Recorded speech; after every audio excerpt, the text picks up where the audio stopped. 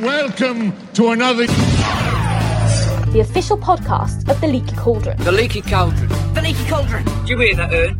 The Leaky Cauldron. Just go! You're wasting time! Welcome to Pottercast, the official podcast of The Leaky Cauldron, your number one source for theories, news and discussion, and interviews from the books and the films like me, Rupert Grint. I play Ron Weasley in the Harry Potter films. And now your hosts, Melissa, John and Sue. Okay, it is the middle of October. It's almost pumpkin time, but first it is time for Pottercast number 121. Aw, I want pumpkins. Pottercast. I do want pumpkins too. Welcome, I'm Melissa. I'm here with John and Sue. As usual, we're here for another week of Harry Potter stuff. Before we do anything, we have to hear from our lovely friends at The Borders. Today's Pottercast is brought to you by Borders. Haven't read Harry Potter and the Deathly Hallows yet? Don't worry, Borders is here to help. Pick up your copy of this summer's smash hit soon. You won't be able to hide from those spoilers forever. You can count on Borders to have it in stock and ready to take home tonight, along with the audiobook version. Even if you've read the book, the Harry Potter fun doesn't have to end yet. Visit bordersmedia.com or click on the Borders banner at the top of the Pottercast page to find out more. Hey guys. Ooh. Hey. It's October. What's that mean? No. If you haven't read Harry Potter and the Deathly Hallows by now. Yeah. And you managed to download a podcast about Harry Potter. You are as backwards as very backwards person. Anyway, Pottercast this week features, we got, oh god, it's such a packed show. We got to keep this real short up here, guys. We have Canon Conundrums is back. We were never taking it away. We just had some recording issues. We have a Phoenix Files. We have a Bit by Bit. We have a Scribby 5. It's just a wild, giant show, so we got to go right into the news. Sue, what's going on? Oh, filming has now begun in Scotland for the Harry Potter and the Half-Blood Prince film. Meaning there's Hagrid's Hut? Well, we don't know, but no, they've started on the Hogwarts Express, though. Okay. Cool, I read that article, too. I actually read news this time. Good. This is always good. But you know what's interesting? That not only did they film scenes at the Hogwarts Express, but they've been filming at, I'm not even trying to a lock, this right? Locks. Yeah, lake, lock, basically. Lock. It's pretty. Lock cake. I'm sorry, people of Scotland. I apologize, but I don't know how to say it. They don't have the internet out there yet. But it said an airborne film unit and cameramen aboard a fish farm boat have been shooting computer-enhanced sequences above and on the loch. I'm curious to how they're calling them computer-enhanced sequences when, unless some technology is eluding me, they're out on the day shooting with a camera and they don't bring all of their computers with them. Yeah, it sounds like they're shooting things that will eventually be computer-enhanced. It's such a funny thing to add into the thing. Everything in the darn movie is computer-enhanced. It's true.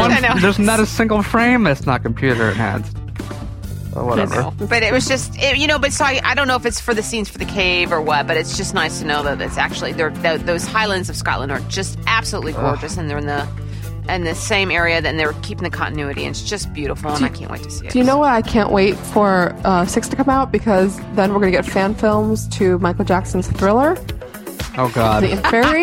I can't wait. I want to see that fan film. Just keep it in the back of your head for next year, guys. What did he call it? The Army of the Dead or something? Or Army of the Dead. Yeah. Oh, my God. Army of the Dead, baby. You know they're going to be green, and they're going to run through all the orcs, and it's going to be like, why didn't you get here an hour earlier? We all would not have died. Well, if Dumbledore shows up with a sword of Gryffindor, then we know that Peter Jackson's been in the area. Dumbledore and his giant wooden flashlight that's so powerful. That he borrowed from Moody. Bam! Yeah, more or less. That he bangs on the floor and all the Inferi die. Here comes the Lord of the Ring fans email. All right, guys, we have to keep going through this. I'm sorry to... Okay. Okay. Congratulations are in order to Miss J.K. Rowling for her... She's the new recipient of a special recognition award from the Pride of Britain Awards, and Miss Emma Watson presented this award to Joe, and for all of Joe's charity works. That video was too dang cute. It is. It was. Joe was... I almost had a tear in my manly eyes. Wasn't it sweet, though? I mean, here's this girl that, that wanted the Pride of Britain Award recipients had gone up there, and then here comes Joe, and Emma was, and Joe was just beside her. I think she was genuinely moved by the stories of these people. It was just, I don't know, guys. Did you see her hair? Who's Joe? No, I'm kidding. Everybody's all Who's like, hair? Emma's hair is so blonde. Oh my God, Hermione doesn't need to have that blonde hair. Oh, yeah, I know. Emma doesn't begin she's filming not until December, guys. Emma. So just chill out. Either way, I have to say though, without being hopefully tabloidy about it. Emma's clothing choices are so wonderful right now. Yes. She, not only this beautiful dress that she wore, but at the last award show we saw her at, she was in like this very kind of chic thing with these nice heels. Like she's turning into a real fashion plate, which is it's nice. It's nice to see them grow up and look nice, and surely she can afford it. And yeah. Well, the irony there is that she probably gets it for free. That too. She's a Chanel model now, isn't she? I think so. yes. And I'm sure she has advisors from there. But this outfit that she wore to the Pride of Britain Awards wasn't a Chanel outfit, but it was a beautiful gown. Yes. They were both in black. Joe looked, I thought, equally chic and very beautiful. And Dan Radcliffe was going to be a clothing model, but he turned him down. All right, so there's some news about Joe and the family additions, huh? I'm just trying to get us right through this, guys. I know. She has a new member of the family, everyone. The puppy dog. Sapphire. Do you know who else has a greyhound? Yes, Do you know it's who not else has just a a regular greyhound? puppy dog. It's one from the Greyhound Rescue. Somebody in our Leaky family has a greyhound. Santa's little helper. Our friend Lisa Q from Akio. I remember that that was a greyhound. Arrow. That was a greyhound. Arrow, yeah. Yeah. They're cool dogs. He's in our podcast video blog on podcast. Was Arrow in there? She make an appearance? Yes. Arrow is in there. Yes. Sweet. Blog number 7. I watch our blogs. Let's get right through it. We've only got a couple minutes left. Okay, this is a really kind of a cool thing that Warner Brothers is doing. Although, when the Order of the Phoenix DVD comes out, this is important, that when you buy the DVD, it's going to come down with 2 versions of the film that are available for download. So you can put them on your computer and put one on for your portable media player or your iPod or whatever. That is crazy. That's I such was a kinda big shocked by that. deal. People It's a are huge buzzing deal. about that in the tech community, even who aren't Harry Potter fans. That's a big move for a movie as big as Harry Potter. I think they're the first studio Yeah, to do they it, are. and I just, and considering that there's the month discrepancy between, or time between the UK gets it a month before we do. I wonder if I this is going to have still that guarantee that's going to change because Argentina's getting it in October. Like it's going to change. Yeah, I Talk hope so. about And if 100 not, typos. I don't care. But what? There must have been 100 typos that caused this debacle. It's not even that. It's not even about the U.S. has to get it first. It's not about that. You're talking about the biggest market for these movies in the world. All that's going to happen by demand, by leaving that separate, is that that's going to hit the digital networks much sooner and cut right into sales because people are going to be downloading it. They should get it to the U.S. before anywhere else, I think. Just want to make one last bit of news, which is funny, and I want to hear John Particular's reaction to the Ron Weasley talking action figure. How perfect. What did he say? Why can't we have these for every movie? He says stupefy. He's like, I think we're going to start some kind of wizard army. And then he's like, the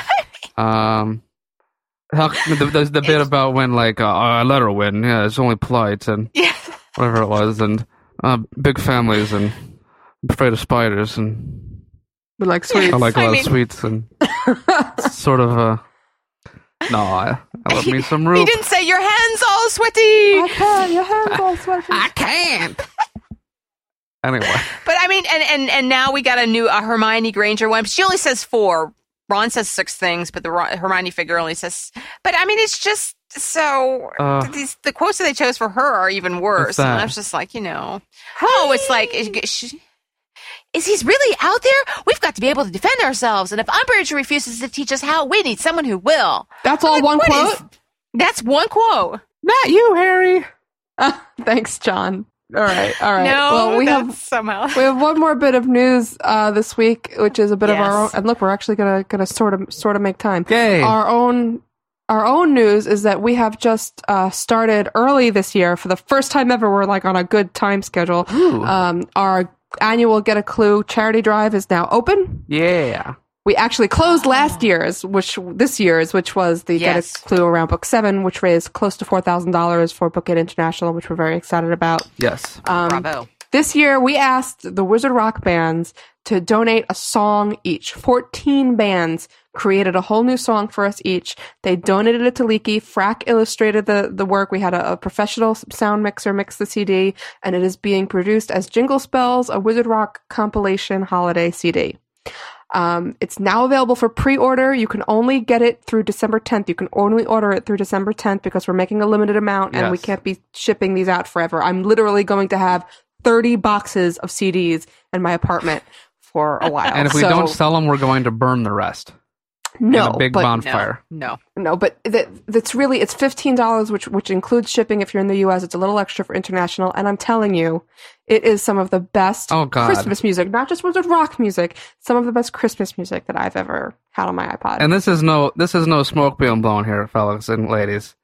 This is from somebody who is not as obsessed as some of the fans out there of the Wizard Rock. I swear, this is the most Wizard Rock I've ever listened to, ever. I mean, I love Christmas. I love Christmas songs. So if there's anybody out there who loves Christmas songs and has even a passing interest in Harry Potter, this is a CD for them this Christmas, because it won me over after like 2 songs. So. Right. And you can be able to hear previews of this, right, Melissa? Yes. We'll have previews. We have previews up on, there'll be a link at the top of Pottercast.com where you can go to our order page, which has our previews. There's a 30-second preview of every song. We'll be playing previews in Pottercast from now until eternity. And it's just so much. There's funny songs, there's warm Christmassy songs, there's slow songs, there's fast songs, there's the Whomping Willow song will kill you with laughter. Yes. I'm just completely stunned by what these amazing people donated for this album. Yeah. And if all goes well, we're going to raise huge amounts of money thanks to it. So, awesome. Really exciting. I'll make for a very happy bookade. And a lot of good Christmas gifts. Anybody you know who likes Harry Potter, dude, it's the best gift. And it's cheap. $15 including shipping. That's really cheap for an album. Well, they don't have to take our words for it. We're going to be playing clips here at the end of this episode, and like you said, you can listen to 30-second clips already now on the Wizrocklopedia and soon to be on Leaky and other places, and it will be awesome. Yay! Rocks. All right, well, let's go do the rest of the show, please, now. All right, let's kick it over to the Bit by Bit. Hey guys, Kimmy Blair here. This week, we are going to listen as Ashley, known as Chocolate Is Not For Breakfast, Owen, known as Nimbus XL, Sarah, known as Stamps Gal, Libby, and Julie, known as Amina, are going to discuss the next bit of Harry Potter and the Deathly Hallows. Now let's listen to their fan thoughts as they talk about the departure of the Dursleys as they head off to live with wizards, possibly never seeing Harry again. The whole Dudley liking Harry in the end, I thought that was really contrived. I thought that it was like, okay, where did this even come from? It was done well. I just don't know if the idea was something that I would necessarily agree was in his character. I think that, it was funny, but I don't know, the whole leaving tea out for Harry was a little much. Chapter 3 was a welcome bit of humour and hope. Here, the references of past events, such as the Weasleys collecting Harry for the World Cup trip and Hagrid's chase to bring Harry to Hogwarts, was much better handled. They were part of a conversation that was actually going somewhere. The admittance of Dudley that he appreciated what Harry did for him 2 years ago was a nice touch, and installed a bit of hope for me that this book wasn't going to be all doom and gloom. Harry's last meeting with the Dursleys did not go the way I expected at all. I was convinced that Petunia would have some mind-blowing confession to make to Harry, or that in the very least she would have an important piece of information to pass on to him. I was shocked that the closest he came to an emotional connection with any Dursley was with Dudley. The humor in this chapter it's great, because when Dudley is saying goodbye to Harry, he's being so un-Dursley-ish. And I think that is actually a really important turning point, especially for Harry, because he sees that after what had happened to Dudley, he got a new sense of begrudging respect for Harry. My favorite part of Chapter 3 was after the Dursleys have left, and Harry's going around looking at everything that were bad memories to him, and just almost being sarcastic when he's talking to Hedwig about them, like the cupboard under the stairs, or being able to sneak upstairs whenever the Dursleys finally left. And we are back with Bit by Bit. It's Melissa, Sue, and John, and we're here with our special fan guest. Here we have Andrew. Hello. Hello. Hi. Thanks for having me. Yeah, so we're going to be going through Harry Potter and the Deathly Hallows, and this week we're talking about the Dursleys departing. Ooh. Oh, those Dursleys. Those crazy Dursleys. Well, first what we do is figure out who you are in 3 questions. Yes, right. Yes. We ask you who your favorite character is, what your favorite moment from any of the books are, and I think it was what your favorite book in general is. Okay. Well, favorite character, without reservation, Neville. Absolutely. I think I knew as far back as book 4, when we start to find out about his past, that, you know, next to Harry, he'd probably have the best overall character arc. So you can probably guess what my favorite scene is. The sword? Oh yeah, absolutely. I mean, not just that he killed the snake, but with all the parallels that should have been parallels to Harry and the Chosen One, Neville's the one who gets to have the King Arthur moment and pull the sword from the hat. That was just immensely satisfying to me. And your favorite book, I'm guessing, then, would be what? It's a toss-up. I mean, if I go on just sections, I think the first and final quarters of Deathly Hallows are, you know, absolutely my favorite in the series. Uh-huh. I think once I make my peace with that long middle section and the fact that the trio, I mean, count it, they're in those tents for 9 months. Yeah. I think once I make my peace with that, Deathly Hallows will be my favorite. Until then, I'll probably have to go with Order of the Phoenix. It has probably my favorite character moments in the series. So we'll argue with you on the 9 months. A lot of people are coming around to those 9 months. Well, let's see. They leave the Ministry. The Ministry attack is like it's the beginning of September, and then isn't the incident at the Malfoy mansion over Easter? Yeah, and then it takes a couple, because it says like Draco's home for Easter holidays. So it's like up on, like through March. So you have September, 7 months. Okay. Wow. Yeah, that's a long time to live in Canada. It's still a long time. I think Stephen King brought it up in that great post-mortem he did for Entertainment Weekly. I think he mentioned how it sort of felt like Joe was running the clock out to make it fit the format of the rest of the series. So, but overall, that's probably the biggest and most insignificant quibble I have with the final book. That's cool. This bit by bit is about the Dursleys. Yeah. Saying farewell to old Dudley, which actually turned out to be quite a surprise. I thought this chapter actually really surprised me, I have to say. It did catch me off guard, too. A little bit. I mean, what did you think was originally going to happen to the Dursleys? What role did you think they'd play? I always had the one theory about Petunia, that she was going to haul Harry up to the attic and, like, show him something from his mom that she'd been holding on to. And she'd been waiting and putting off to give him like something interesting or meaningful that they would depart upon Harry before he left. And I was very surprised just to see, you know, that short chat and waving him out the door, and that was it. The whole rest of the book. I mean, I sort of thought I sort of knew that there was going to be an attack on Privet Drive when Harry turned 17, but I thought the Dursleys would be right in the thick of the action. And instead we got a scene that was, you know, almost entirely character driven. If anything, it kind of reinforced, as Widow's said earlier, that Dudley may be okay, but there's really no hope. There's no hope at all for Vernon and Petunia. Yeah.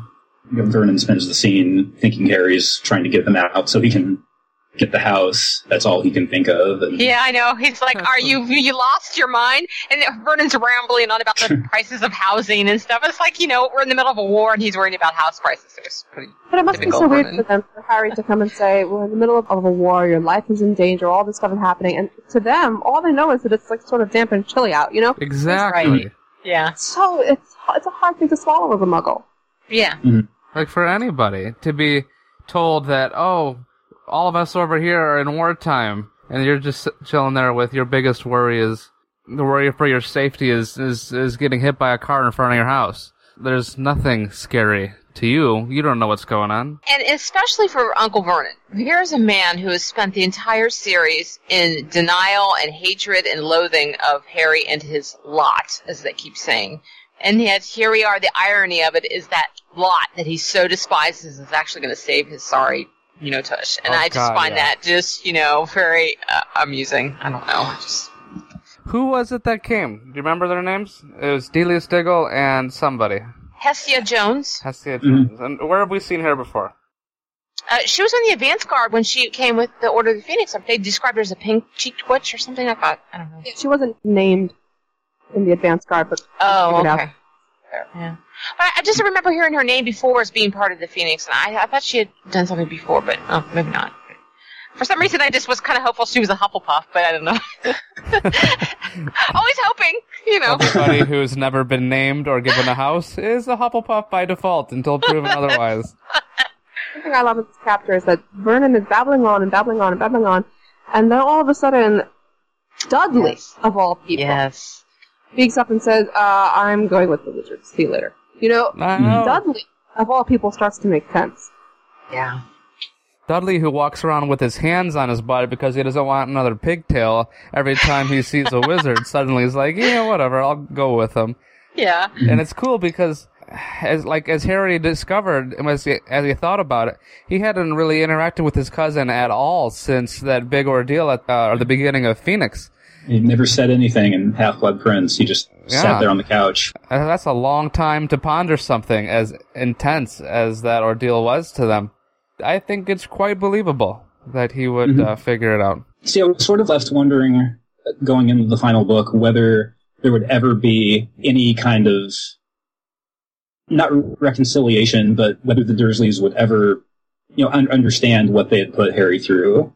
And I think the closest we come to it is that great moment where Harry tells them all the possibilities of what would happen if they were captured, and how Voldemort would torture them, and basically hope that Harry would come to rescue them. And there's that moment where Jo says that Harry and Vernon looked at each other and they were both wondering the same thing. Yeah. And she never says what that is, but Vernon made her even would bother after the way he treated him. Yeah, totally. Whether or not he would actually say, of course he would. He's Harry. Yeah. He'd save a stranger. No, I agree that he would, but that moment for Vernon was... Poor Vernon. What do you guys think? I love Harry when he's up against the Dursleys because he gets that black humor, that Harry, that dark sarcastic humor that's so different from Ron's, and it makes him such a different person. Like I love when Dudley's asking, well, why isn't Harry coming? And Vernon just sort of sputtered, well, he doesn't want you, don't you? And Harry goes, not in the slightest. It's like, yeah. It's like, well, yeah, he probably would rather go hang out with the Dursleys than be running around after Voldemort's Horcrux here. But the way he says, not in the slightest, it's just awesome. Classic Harry. It's like the Big D conversation from Book 5 was like the best Harry ever.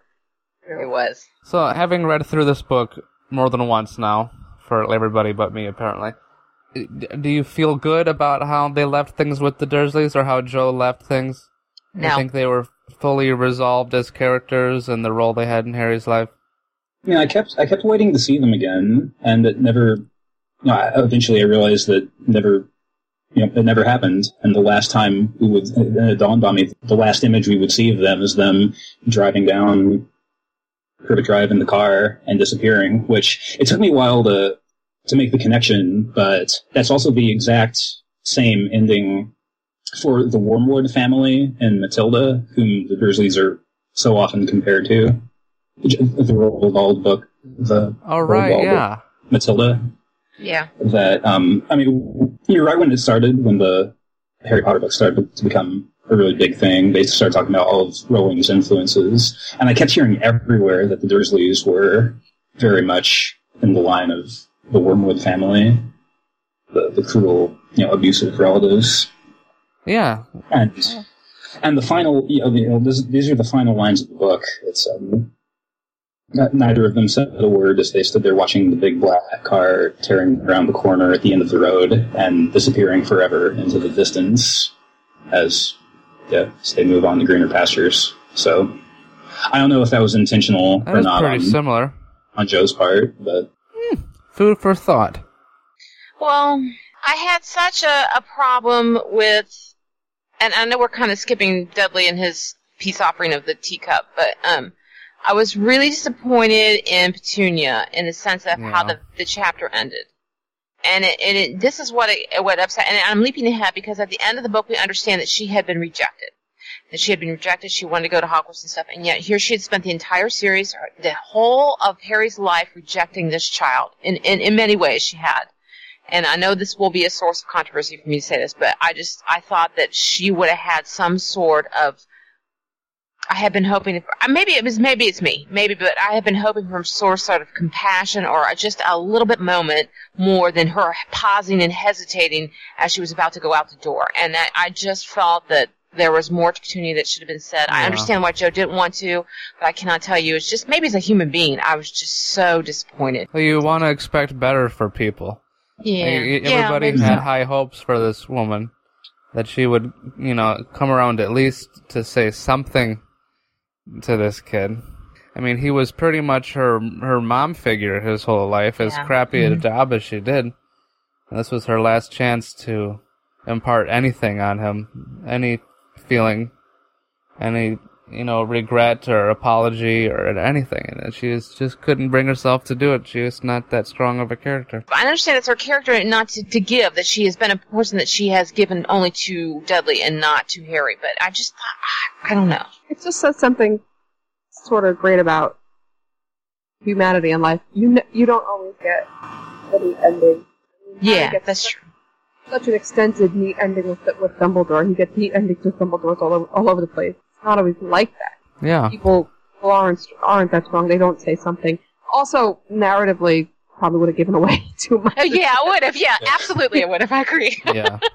But I don't know. I know we had just remember beforehand, and I'm sure, Andrew, you probably the way, all the speculation about what Petunia, what was the last, and I wanted to know, and oh my goodness, and all the theories we had about, something was going to be revealed at the Dursley house, and then, I don't know. I never thought the thing that would be revealed about Petunia was going to be anything too major. I thought, what I thought is, I thought we'd find out that she actually did care about Harry, some small part of her, but then... Yeah. She does. I thought it was, her big secret was going to be that she had the Elder Wand all along. Yeah. She was waiting to give it to Harry. The thought did cross my mind. Yeah. Can we talk about the teacup? Real quick, one second. Well, the goodbye between Harry and Dudley. Okay. Yeah, let's talk about that. Just real quick. What do you think? The goodbye? I don't know. I like it. I like the handshake. I mean, I thought it was nice. I think we said that's what I think the purpose of the scene was, to show that, unfortunately, while Vernon and Petunia could never change, they could never accept Harry, he at least made his impact in no small way on Dudley. And if he's ever able to amount to anything for the rest of his life, it'll be because of Harry. There's hope in the children. There's always hope, John. Hope is never lost. Well, that is all the time we have for the Bit by Bit, because the last few Bit by Bits ran long because we didn't have a kind of conundrums or conclusions. Now we do, as we're bringing back, trying to regulate these things. We lost Melly. We shall say goodbye, sans Melissa, and find her. We'll have her back in a few minutes. We will continue after we hear from some good words from the Scribby Gals.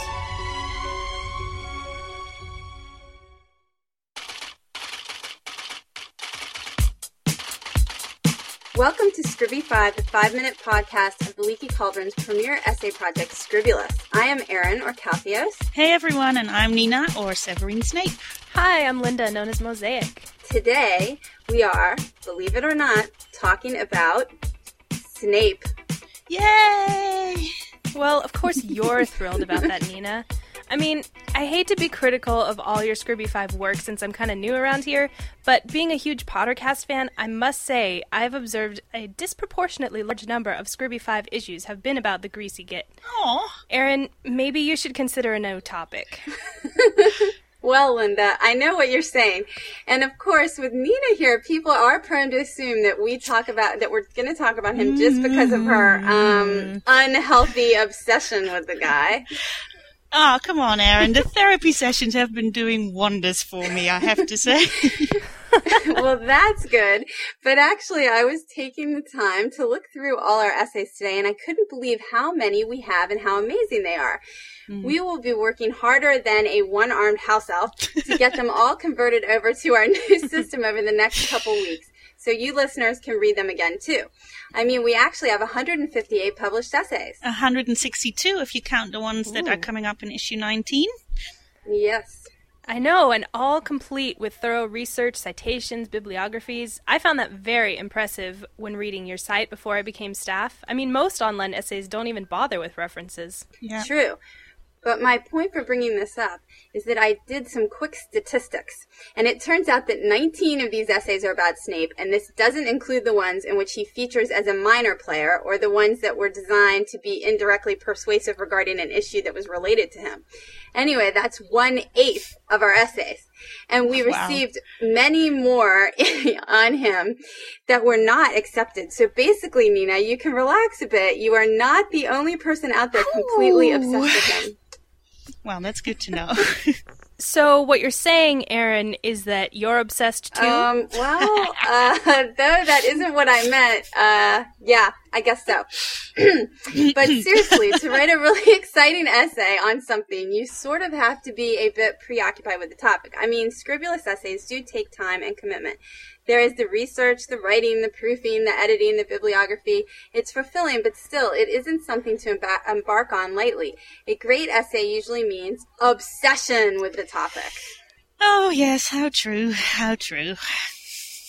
Oh, give me a break. So basically, today, I looked through our essays and came up with 3 essays that brought up an issue that I would really like to understand, but which Joe Rowling did not answer in Deathly Hallows.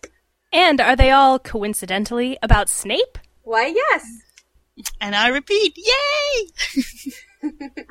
So first off is Madam Pince, Is She Really Eileen Prince by Pam 2002, and it's in issue 14.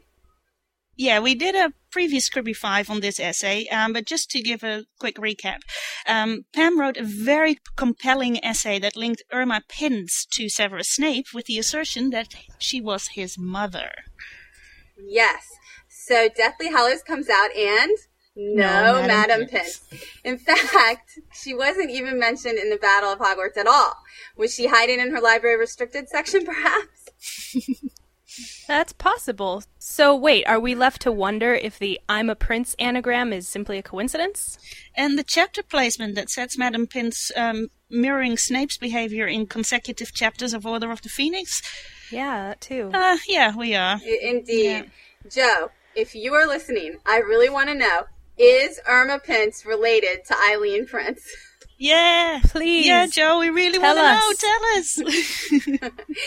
Okay, next essay is Keep Your Mouth Shut and Your Mind Closed by... Me! Great essay, Nina. That was in issue 6, by the way. I really think you have some interesting observations and criticisms of the occlumency subplot in Order of the Phoenix. Oh, Aaron, I haven't blushed so much since John Noe told me he liked my new earmuffs.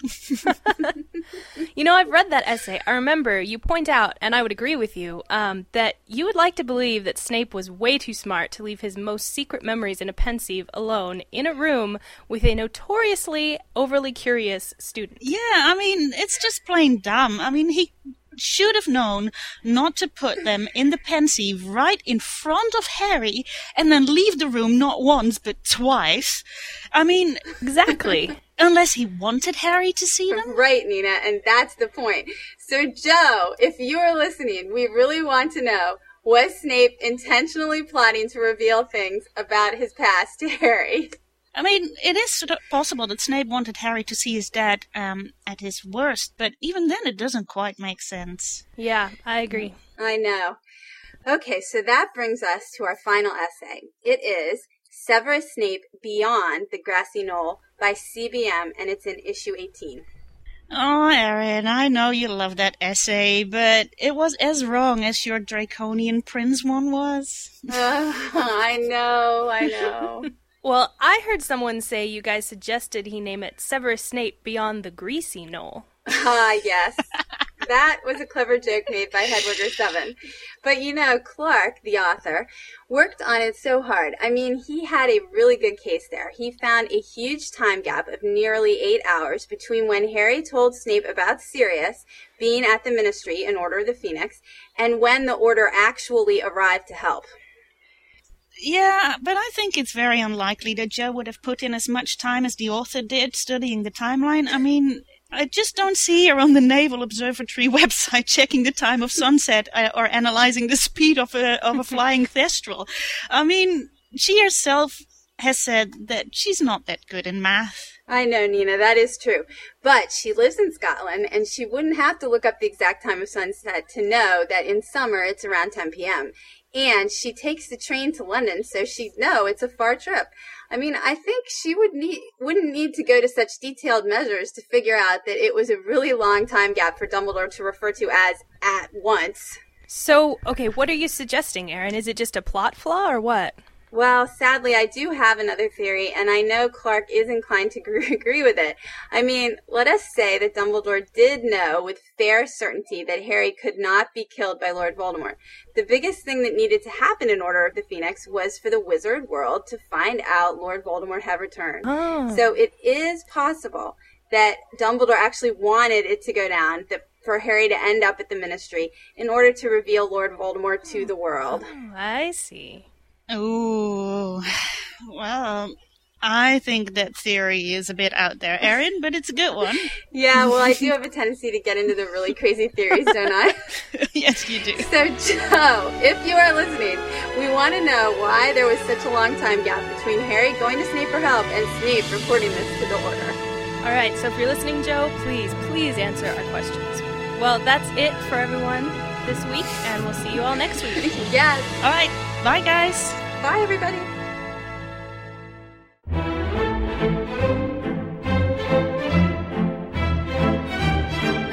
Well, good afternoon. Tut, tut. That won't do, now will it? I should like you, please, to reply, "Good afternoon, Professor Umbridge." One more time, please. Good afternoon, class. And we're back with Phoenix Files. I'm guest host Andrew here with the Pottercast trio, and this week we will be talking about Umbridge's first Defense Against the Dark Arts class and the subsequent detention with Harry. Woohoo! Not too bad. God. Thank you. You woohooed. All right, so Umbridge, we have her class. Yeah, I'm so happy to be on the show this week to talk about this scene because, I mean, this may be an odd choice, but I think this is probably my favorite sequence in the entire series thus far. Well, why would that be? Well, gosh, where do we begin to talk about Imelda Staunton in this film? She kicked butt. She's just so fantastic. What she brought to the character. I never thought, after reading the book, I never thought in a million years I'd feel, well, not sympathy for Umbridge, but she brought so many different shadings to the character that you wouldn't have thought possible. She really emphasized the fear of the character and like her insecurity and the sadism, as we saw in the detention scene. And she nailed it. She totally nailed it. No, it's interesting. She said something similar. She said that she was expecting it to be easy, villain, whatever kind of thing, and that when she started doing it, she realized what a character she really was. Mm-hmm. Right. Do you think she was one of the gang who actually read the book? Yeah. Yeah, I do. I think so. Has she been quoted as saying as much? Because it was pretty... It seemed to be coming through pretty well. Yeah, she's read the books, and that's the difference. That's the difference. Well, she gets the nuance and the levels, and it was also credit to her great acting skills. She's a very accomplished actress, and she can play a variety of parts. But what got me was concern about her voice and her little that laugh. Just it's like nails on a blackboard or whatever. It's so perfect and yet so heinous and just frightful at the same time. And I just thought she was absolutely perfect. I love when Harry starts acting up in class in the book. It mentions that her smile falters, that she seems to, her composure seems to crack. Yeah. And see that instantly in this scene. It's just amazing, Mm-hmm. At that moment, I think it's the moment right after she breaks and she screams enough, and it cuts to that close up, and you can just see the fear in her eyes when she looks at the class as to whether they're believing Harry. Well, Umbridge... Just the loss of order is what she can't stand. She is one of the trickiest characters to me, to this day, to figure out exactly how much she was cooperating with who. Whether or not... we don't ever see her ranked with the Death Eaters, but she gets a hold of so much... she is wearing the dang locket. She gets the eye. Mad Eye's eye. Yeah. She just does whatever is going to be best for her at that moment. Her life is better by going along with things, and it's in line with her beliefs. So, she is definitely anti-half-breed, anti-muggles, anti-muggle-born. That's her up and down. Yeah, but it goes with her belief system. But she's not going to walk up and murder somebody. She's sent Dementors after Harry with the knowledge, fully expecting them to kill him. exactly. She sends other people to do it. She won't do it. It was interesting. It was interesting they cut that bit of information from the movie. I was a bit surprised they didn't say that she was the one who had sent the mentors in the film. Like, oh, I guess Voldemort did it, huh? Sure. Yeah. It was implied at the Wizengamot that someone had sent them, but it just was never revealed bluntly that it was her. I like her looking to her left and right when they say that during the trial. It was pretty funny. Mm-hmm. She's like, oh. we know better, but a lot of the people who were complaining that, people who don't know the books who were complaining that the movie kind of lacked cohesiveness, that would have. That's not actually my favorite part of the book either. I thought it was not. You think it was too tidy? I think it was a little too tidy. Not even. I don't know. I'm not really convinced of her reasoning. Why render him soulless? I don't know. It's not my. It's not my favorite bit of Joe reasoning ever. I keep thinking about what you're saying about her being. I don't know if she's just not power hungry as opposed to just being a Death Eater. I found her to be a very ambitious woman, and her racism and her greed for power and her need for control made her. I think she just kind of lost perspective because I don't know. I just think because ultimately that maybe she did want what was best, like what she was doing, but in her mind, her warped mind. But I don't know. She truly believed that she was doing the right work. She wants power of her own, but she's also completely devoted to Fudge and to serving the Ministry. Well, she's certainly keen on name-dropping Fudge and the Ministry all the time, which is a trait that people who just love power and their own power do all the time. But then, so her in class, and she's got her wand, and there's no need, and that cutesy cartoon picture on the book cover. I love that. Awesome. Yeah, but brilliant. The book cover was one of my favorite things. I didn't notice that the first time. I saw the second time. I'm like, oh my gosh, that's hilarious. They're reading books into infinity because it's like a book showing them reading a book, and their book reading a book. So it's so clever. It was a very nice touch. It really was. But then we get into the scene where she goes, it's a lie. I wanted to see that so bad. I was just anticipating that moment when Harry was going to stand up, show a little, Yeah, for real. I love when Harry first says it, he goes, oh, I don't know, Lord Voldemort, and you hear the pencil drop, you hear the quill drop on the floor. Yeah. Dead silence. Amazing.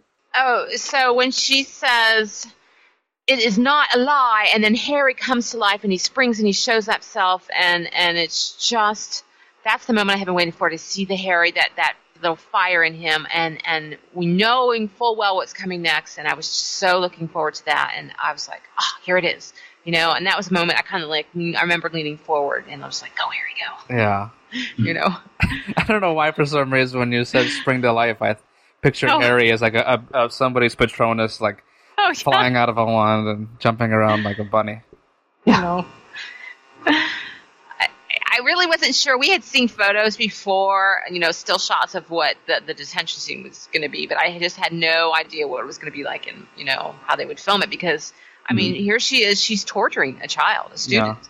And it's the grossest abuse of her powers, and it's just so I did not know how intense the scene was going to be. And it was just, I said earlier that this is my favorite scene in the movies to date, and just because I think, not just because it works on its own level, but this is also, I think, the best work that Radcliffe has done in the movies to date, and I'm calling particular attention to that shot right after the words become etched in his skin, and he looks up at her, that mute expression of just confusion and just the slow. He doesn't overplay it at all. It's just that slow realization that this woman is a sadist, and she's torturing him, and also her look when he's writing, how she can barely contain her pleasure while he's writing. It's just even his look. It's not. It's he's realizing that she's a sadist, but you also see the full comprehension of how deeply this goes into the Ministry, of what this is really about.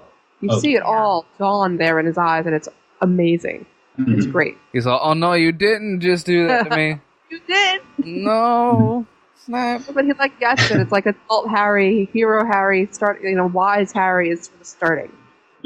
And Radcliffe, special props for Radcliffe too. He went toe to toe with Staunton, and he just completely nailed that scene.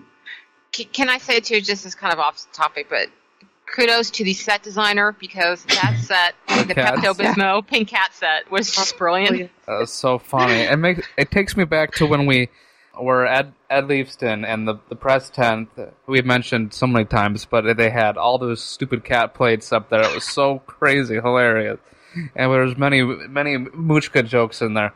But one other thing we saw in there was a still of the actual cutting into Harry's hand there. Mm-hmm. And the still we saw said something like, I will not break rules. I figured it out. It was the kids. It was the kids. It wasn't Harry. We were all like, oh no, why are they changing that? That doesn't make any sense. It should be I don't tell lies. But then the kids have to do the same detention later, and they will not break rules. That was funny. It was not... you think we would have noticed that it was a girl's hand or something and not Harry's hand, but... Yeah. It was a little kid's hand. Harry, Dan, he's... Oh, I don't know. Anyway, anything else we haven't touched on this short little snippet of Phoenix Files? I think that is it this time. Mm-hmm. What's up next on Phoenix Files? What is up next on Phoenix Files is an excellent question. After this scene... Harry goes back to his good old friends, Ron and Hermione, and they question him about this stuff on his hand. Oh, they don't. No, they don't. No, they go back to the common room, and there's a little flirting with Ron and Hermione, and then they have a moment. Harry freaks out and leaves, and then he goes and he hangs out with Luna for a bit, then he comes That's right. It all runs together when you're not watching it every day. It's after Trelawney that's the DA. Well, with that, we thank Mr. Andrew for his contributions this week. Oh, thank you very much. I've been looking forward to this all week long. This was a thrill. Very cool. And if you... Oh, what? Nothing. What? If any of you think that it sounded like fun to do what Andrew was doing and Frack and Julian weeks prior, you can do it too, as long as you email staff@pottercast.com with what you would have said about this week's topics and a attachment of your voice so we know that your mic doesn't suck. And that's pretty much all it takes, and we'll put you on the waiting list. Okay. Cool. Well, thank you. Thank you, Andrew. Oh, thank you. Thank you, guys.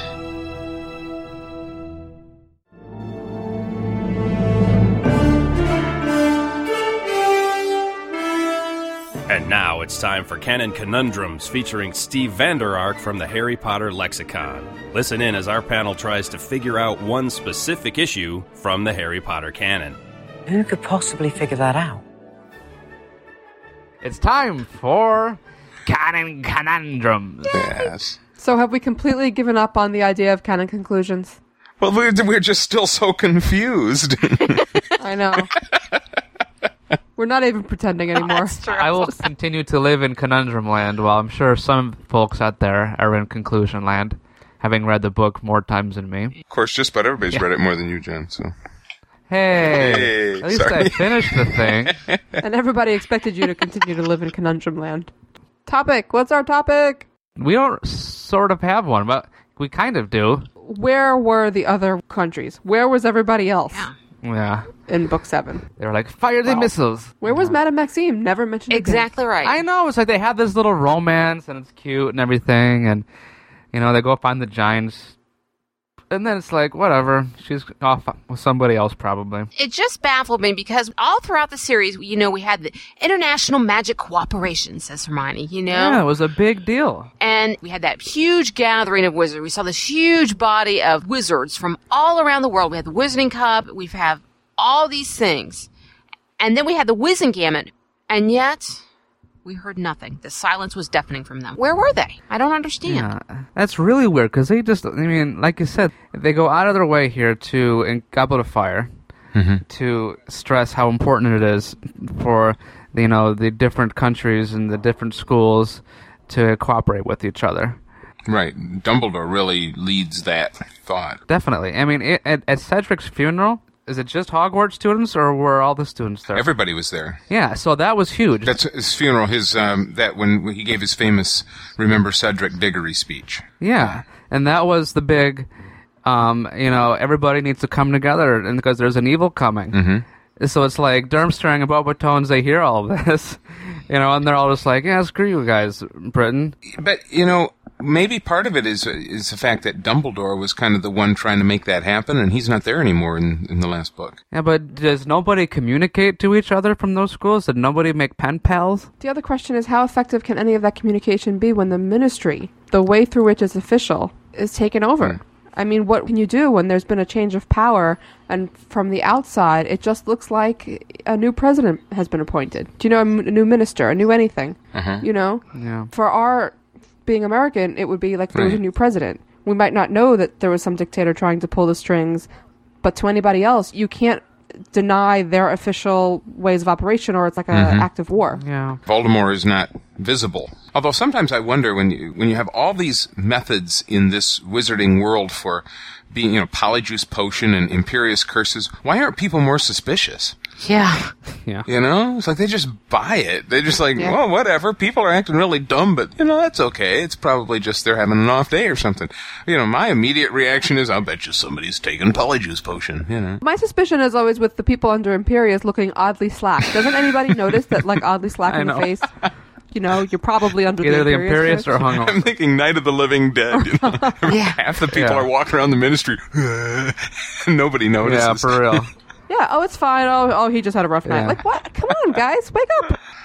But it is true. I mean, when you think about the change in the ministry, because it should be fairly obvious to anybody who's paying any attention. But then you have that other half of the fact that people who do, even if you do catch on, you don't dare do anything because you're going to, you don't know who to trust. It becomes easier just to kind of go along with it. Look at Arthur Weasley, who's working in the ministry. And instead of being one of the people who shies away from the lifts when Harry as Runcorn is making a lot of noise, Arthur Weasley is willing to take people to task. I mean, he's risking a lot when he turns around and takes on Runcorn. Arthur Weasley's a pretty brave guy when you think about it. Arthur's the man. Arthur's like the Neville of his age. Yeah. Yeah, I mean, you think about what that would be. This is the Runcorn that's scaring everybody to death. All these people that shy away, run away, are afraid of him. Arthur Weasley just, nails them in the elevator. I think it's pretty cool. Yeah, but it's also really quiet. It's also in an elevator. You're not talking about a stadium full of people. Yeah, very private little moment. He'll always say what he thinks is right, and he will always do it, but it doesn't mean that he's taking on the ministry. He's just one-on-one with the guy. A big, scary guy. But you wonder what, if it wasn't Harry, I wonder what Runcorn or anyone else of these thugs... I mean, the fact that Arthur is still there and still functioning means that in his quiet, unassuming kind of way, he must hold a lot of respect, a lot of authority. And, I mean, he's sort of a minor person in the ministry, but everybody knows him. Yeah.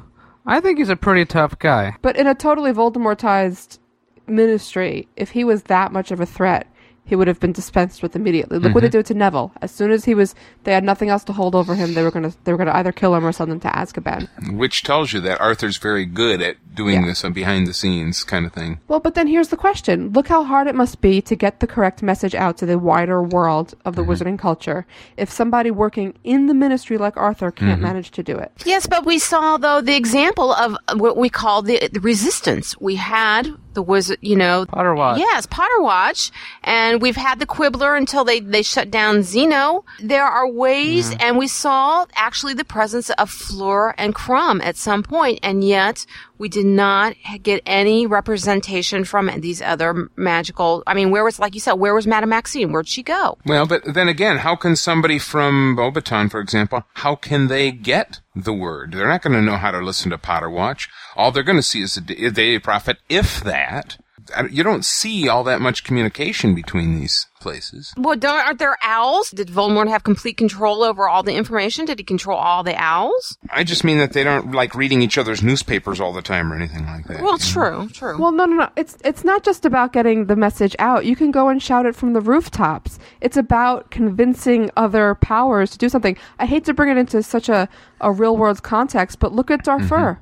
Look at what we know is happening in Darfur, and look how impossible it is to get countries and governments around the world to step in and say this is wrong. That's right. Yeah. Darfur is a little bit more of a clear-cut example. The whole question we have right now talking about Iran, too, and, again, not to bring in too much real-world stuff, but to debate about, okay, what's really going on, and I don't know that I feel like I know exactly what's going on, and I read a lot and listen to a lot. So you think about in a culture like the wizarding world where they don't even have as good of communication, they're going to say, boy, it seems like things are going a little wacko there in Britain. But, that's Britain, and we're not there, and we don't tend to see each other except for every couple of years at a Tri-Wizard or maybe going to the World Cup. The culture's pretty separated. If it was a movie, then the American wizarding forces would have stormed it at the end. Sure they would have, yeah. Complacing him with Rambo leading the way. Wizard Rambo leading the way. That would be Dawlish for he'd join up with them, and there you go. So maybe it's Britain in the wizarding world is the largest power, and you think, well, you'd have to take on Britain, basically. What just struck me as funny at the end of the big battle, and how serious a threat Voldemort was, and how powerful people like Dumbledore were. This big battle came down to just, in all reality, a very small group of people. That was going to solve this for the whole country. It doesn't make sense in a way with the amount of products and so that they turn out, but it really is a small culture. It's not a lot of people. But I mean, the people I wondered about was the Wizengamot. Who are all of these people? I mean, it can't all be politicians. Some of them have to be decent wizards. Okay, but there's this awesome quote, and I think it's Margaret Mead who said that you can't ever doubt that a small group of dedicated people can change the world because they're the only ones who ever have. So it always comes down to a small group of people. A war comes down to a general coming up with the maneuver that turns things around. So I buy it. Oh, I do too. But then here's another thought. What do you think Voldemort's next move would have been? If he would have finished off Harry and secured power in Britain, what would be next? Well, she said once that European domination first was his plan. So I think he would have started expanding. But once he set up like a power base, starts to rebuild the whatever pureblood world in Britain, then he would start moving east and west. I mean, what was his goal? What was he fighting for? Just to have nothing but purebloods running around? What does he need the whole world for? Why can't he just have settle for a small community or a country club or something? He's a megalomaniac. The minute you're going to take over another country, you don't have your same purebloods anymore, right? Kind of missing your point then. It's all screwed up.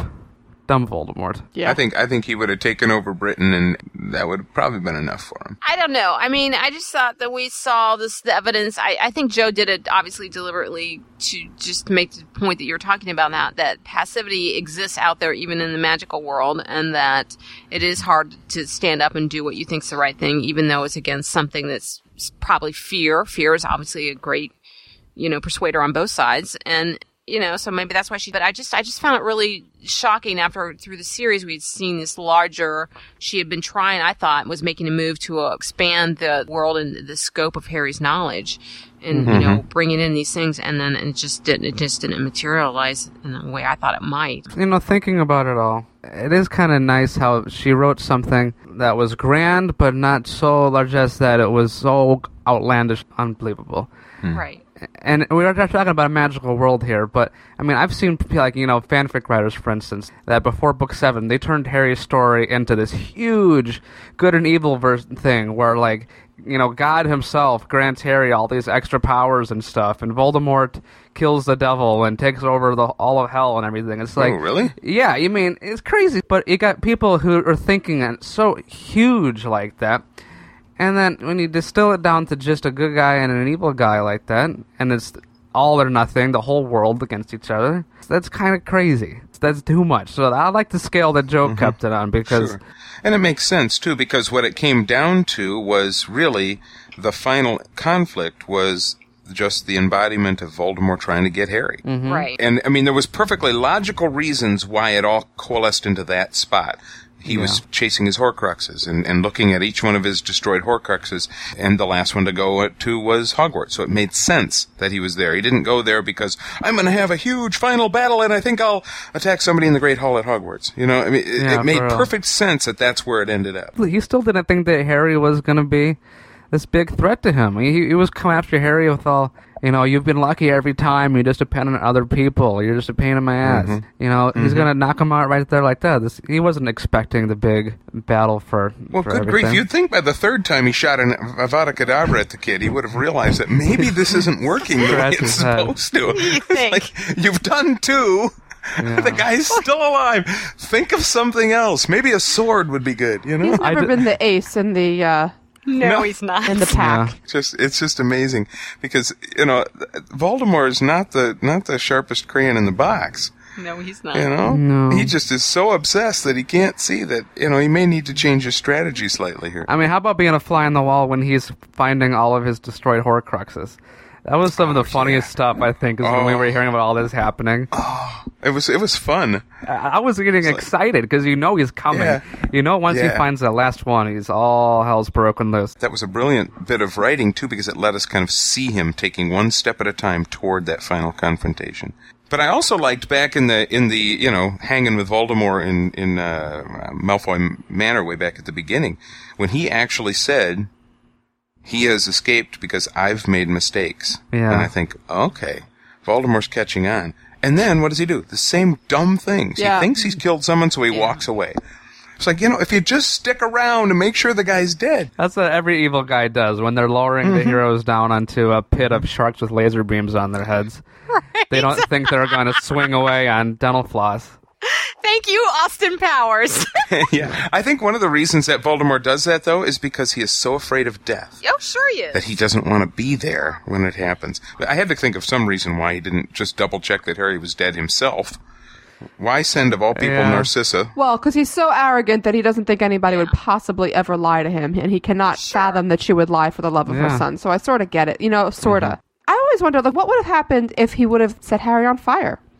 Drowned him. That'd have been sick. Well, but notice that the spells were not affecting Harry. The Cruciatus Curse didn't affect him. Only after he killed them, the spells were not affecting Harry. Oh, you mean instead of an Avada Kedavra, if he would have just run him through with the sword? Sectisempred him to death. Like Siler? Would the same things have happened? I guess they would have, but Harry would have had a worse body to What is work this? with. Let's think of ways we can kill Harry besides an AK. Falling down the stairs. If he was burned and he would have still lived because of that whole connection, whatever. But he really would have had trouble moving around. Yeah. Oh, heck yeah. He's not clear the Didn't Neville get set on fire? Whatever happened with that? Neville's fine. I thought he got set on fire. But that was after his spells no longer work on these people because Harry died for them. Yeah, but he's still on fire. Yeah, but after that spell, everything changes. Just Harry specifically says that he's dying for everybody who's tried to help. So therefore, everything Voldemort tries to do against these people is not working. Makes you wonder how long that would last. Like if they all just sat around in a circle playing Duck Duck Goose and Voldemort's whacking them with spells and getting all frustrated. Crucio. No, and Voldemort's doing everything he can to attack these people, and they're just fine. They're just kind of sticking their tongues playing out. their game. Yeah, God, that would drive him crazy. They should have strung it out longer. That'd been hilarious. And he's kind of left eventually, just sort of standing there by the door, hitting things just out of pure frustration. Nobody's paying any attention. Speaking of ducks and geese and geese, where was Fudge? What happened to him? What does that have to do with ducks and geese? Fudge. Oh, Nothing. I get it. I'm just thinking a lame duck. Never mind. Okay, wow. What happened to Fudge? Seriously, though, I forgot. Stayed on as an advisor to Scrimgeour. So maybe he got killed when Scrimgeour got killed. What was the Muggle Prime Minister and his government up to? Well, they had Kingsley, so... Probably running away in fear. That's what I would do. No. It's a good point, though, because, in the beginning of Half-Blood Prince, we had this idea that it was spilling over into the Muggle world. We never really caught that. Well, again, of course, you have to understand, I think, Book 7 as being intentionally written with a very, very... Harry has such a limited point of view because of the situation that a lot of stuff she didn't have to try to include. Because, and I think it's to some extent just to protect herself. My goodness, she could not tell the whole tale. She couldn't tell all the things happening at Hogwarts. And so by putting Harry in that situation where he was completely cut off most of the time, it really saved her having to try to put all this stuff in there. But I would like to know. I would too. And that's just this one thing about this. I keep going back. It's just that we had learned about this before, and I just kind of wanted to know. I just found it that no one issued a beacon for help. Why they didn't, call for help. Okay, think about what would they do? Well, where were the giants? They're on holiday somewhere. So the people from Beauxbaton, for example, would they have gotten a bunch of people together and just sort of attacked, or? We could have issued those those butterflies for floors. Oh, okay, that's movie camp. But okay, so 50 people show up. What would they have done? There was no battle lines drawn to join into. I mean, anybody in that castle would have helped. They did put out the call for help. They did. The order showed up. Well, that's what I wasn't saying though. It was just international call for help. The bat signal in the sky, Sue. Is that what you wanted? I'm sorry. Yes, the bat signal in the sky. Hey man, if we had, we had the Starship Enterprise from the cover. Yeah. I thought it was over there. Hogwarts. Big lightning bolt. That'd been cool. All right. Well, I think that pretty much all we have time for here. Have we concluded anything, or are we still just as conundrumed as possible? I like the conclusion you just stumbled on, that just because we didn't read about it from Harry's point of view, it doesn't mean people that get Beauxbatons and Durmstrang weren't aware of what was going on and weren't struggling with what to do themselves. Yeah. It's just we had the scale of the story that we had through Harry's eyes and that Jill wanted. And she really had to, considering the space she had. And then think about, too, this whole really only took place over, about 9 months? There barely was time for people really to register and to... I mean, you had Britain covered with Snatchers and Death Eaters But, for people on the outside to really even start to put together what was going on. Well, I don't think it was a mechanism of her needing room in the book. I think this has always been Harry's story, and we needed to go along with Harry wherever he was going. And so if that was out in the world with a million things happening, the book would have reflected that, Pretty good stuff, guys. We're still conundruming along. As we pat ourselves on the back for another excellent Canon Conundrums. I like that word. Yes, conundrum. That's exactly right. That's what it was. It was conundrum. Canon Conundrums. We shall see everybody back next week for another Canon Conundrum. See you guys. It's snowing. Ice is coming. I have the Catch Love song in my head. Oldie baby, Lucius baby. I like the Parcel Mouse song, but I like my Lucius baby one. I did too. So I was kind of. What happened to Lucius? Well, I did one Lucius baby, but the Parcel Mouse one on the new disc is pretty good too. But, Oldie baby. Just saying. I could do a duet with them or a trio or something with them. I like the Parcel Mouse. I like the Moaning Myrtles. I like the vocal girls. But I gotta tell you, the ones who came up out of nowhere and surprised the heck out of me were the Mudbloods. Oh, that's really cool. They're really good. Wait until you hear the Mudblood song. It's like this, Woody Guthrie meets maybe the Hold Steady, or it's just this awesome little tale about the reindeer all dying and the Thestrals taking over for Christmas. No, it's not sad at all. The Thestrals save the day. And how is it not sad that the reindeer died? Well, it's sort of in the way it's presented. It's just like, oh, the reindeer died. Oh, okay, move on with the story. But that'll stop me in my tracks. No, it doesn't do anything. What happened? Did they eat some poison? I think that they were Death Eaters. Was it the Grinch? It was the Death Eaters at the North Pole. They got run over by. That's pretty low, Death Eaters. But whatever, it's a really cute, and it's just such a catchy little jingle. It's just completely stuck in my head. Reindeers. So, I love the CD. Hey, speaking of holidays, guys. What should we do for our Pottercast Halloween episode? Ooh, spooky. I don't know. I really don't know either. We haven't done that much in the past. This will be our third Halloween. That's ridiculous. Yeah. I'm done after this Halloween. John. I have a thing. I can only do so many Halloween podcasts. Well, what happened in the third year Halloween? What happened in the Prisoner of Azkaban Halloween? That's a good question. I don't know, and I should know that because I don't remember. Oh, isn't it when Sirius Black breaks into? Is that when he comes in? Is it Halloween? Yeah, right. Maybe so. That'd be cool. And because I just associate troll in the Pottercast. No. So you want to have a troll step through the Pottercast? Rah, rah, rah. That might get annoying. Pandas. My little boy loves that scene, though. It's just so, because the way that whole scene is all decorated with all those treats and stuff. What about like a trick or treat something? How can we do trick or treat? What if we had some of the crafty girls around here and helped us make some Halloween crafts? That'd be interesting. Or if you don't like stuff that idea. They can do crafting at home. We can do crafting with Pottercast. Yeah.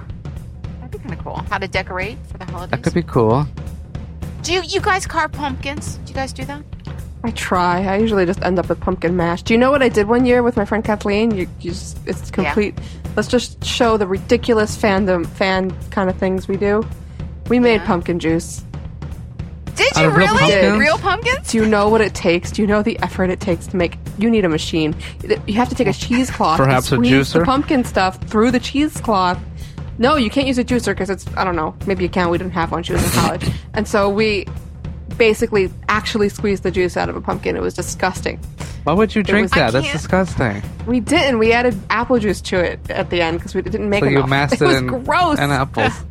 It was disgusting. Pumpkin-flavored things are delicious if you do it right.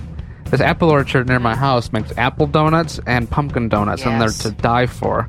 Sue knows, being up north near the orchards. Yes. Mm-hmm. You know, hot apple cider, you can make a pumpkin version of that. Probably would taste like pumpkin juice. Now I need to make something fallish. I just made a big thing of butternut squash soup. Amazing. Ooh, yum. That's one of my favorite soups, too. Hey, guys, what about a call-out show for Halloween? Oh, that'd be fun. And we can trick-or-treat people. Oh, that'd be fun. Or we could... we could do it like your favorite, like Harry Potter Halloween stories. It could be like trick or treat. Like we can say, like, if they get a treat, then I don't know what could be a treat. We don't have any treats to be giving, but they won't know that. No? We'll tell them that one is coming anyway. No, and what about a trick? What would be a trick that we could we'll scream in their ears. That Dawlish actually wins in the fight with Mama Noe, or Mama Noe, with Grandma Neville. Did she make an appearance I wasn't aware of? Yes. With Grandma We should have Neville. royalties coming our way if that's the case. Yeah, that's true.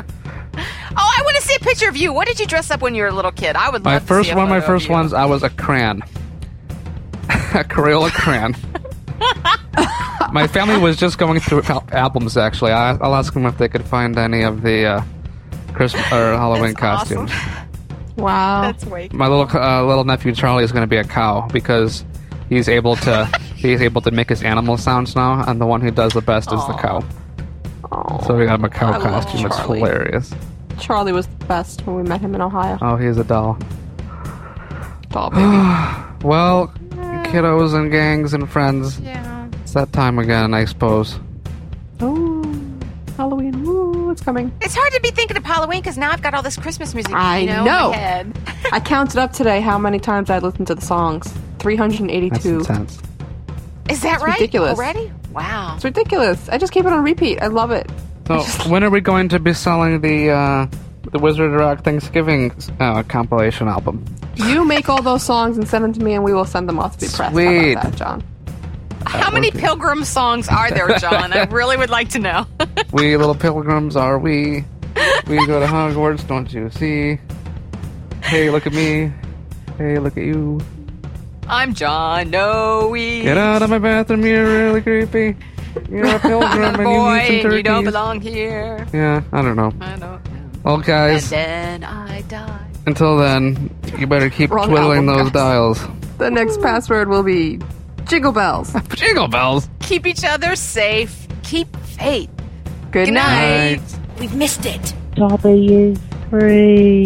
I confess myself disappointed. Now, if you don't mind, I'm going to bed. Great Scott, no wonder. Look at the time. We've been here nearly 4 hours. Spooky how the time flies when one's having fun.